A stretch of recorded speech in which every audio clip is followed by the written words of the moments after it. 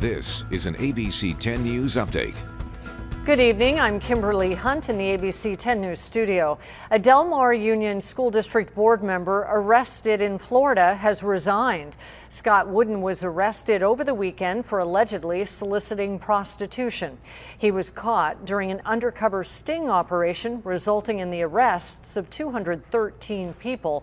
Police say 24 possible human trafficking victims were identified. This guy knows better.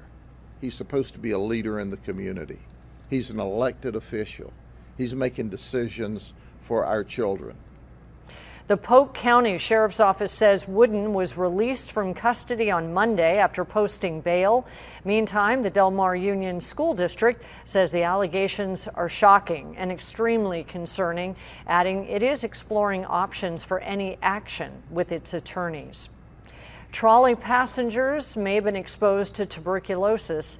The county's Health and Human Services Agency says riders who used the blue and orange lines between June 31st and December 31st of last year are impacted.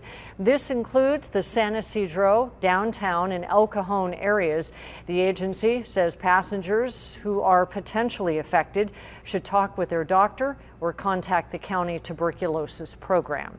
Meteorologist Angelica Campos joining us now and taking us down the road with our weather. What's it look like? Kimberly, tonight will be better than last night, not as cold. We'll see mid-40s in San Diego. For some coastal communities, it could be as low as 38, 39 degrees, but that's almost 10 degrees higher.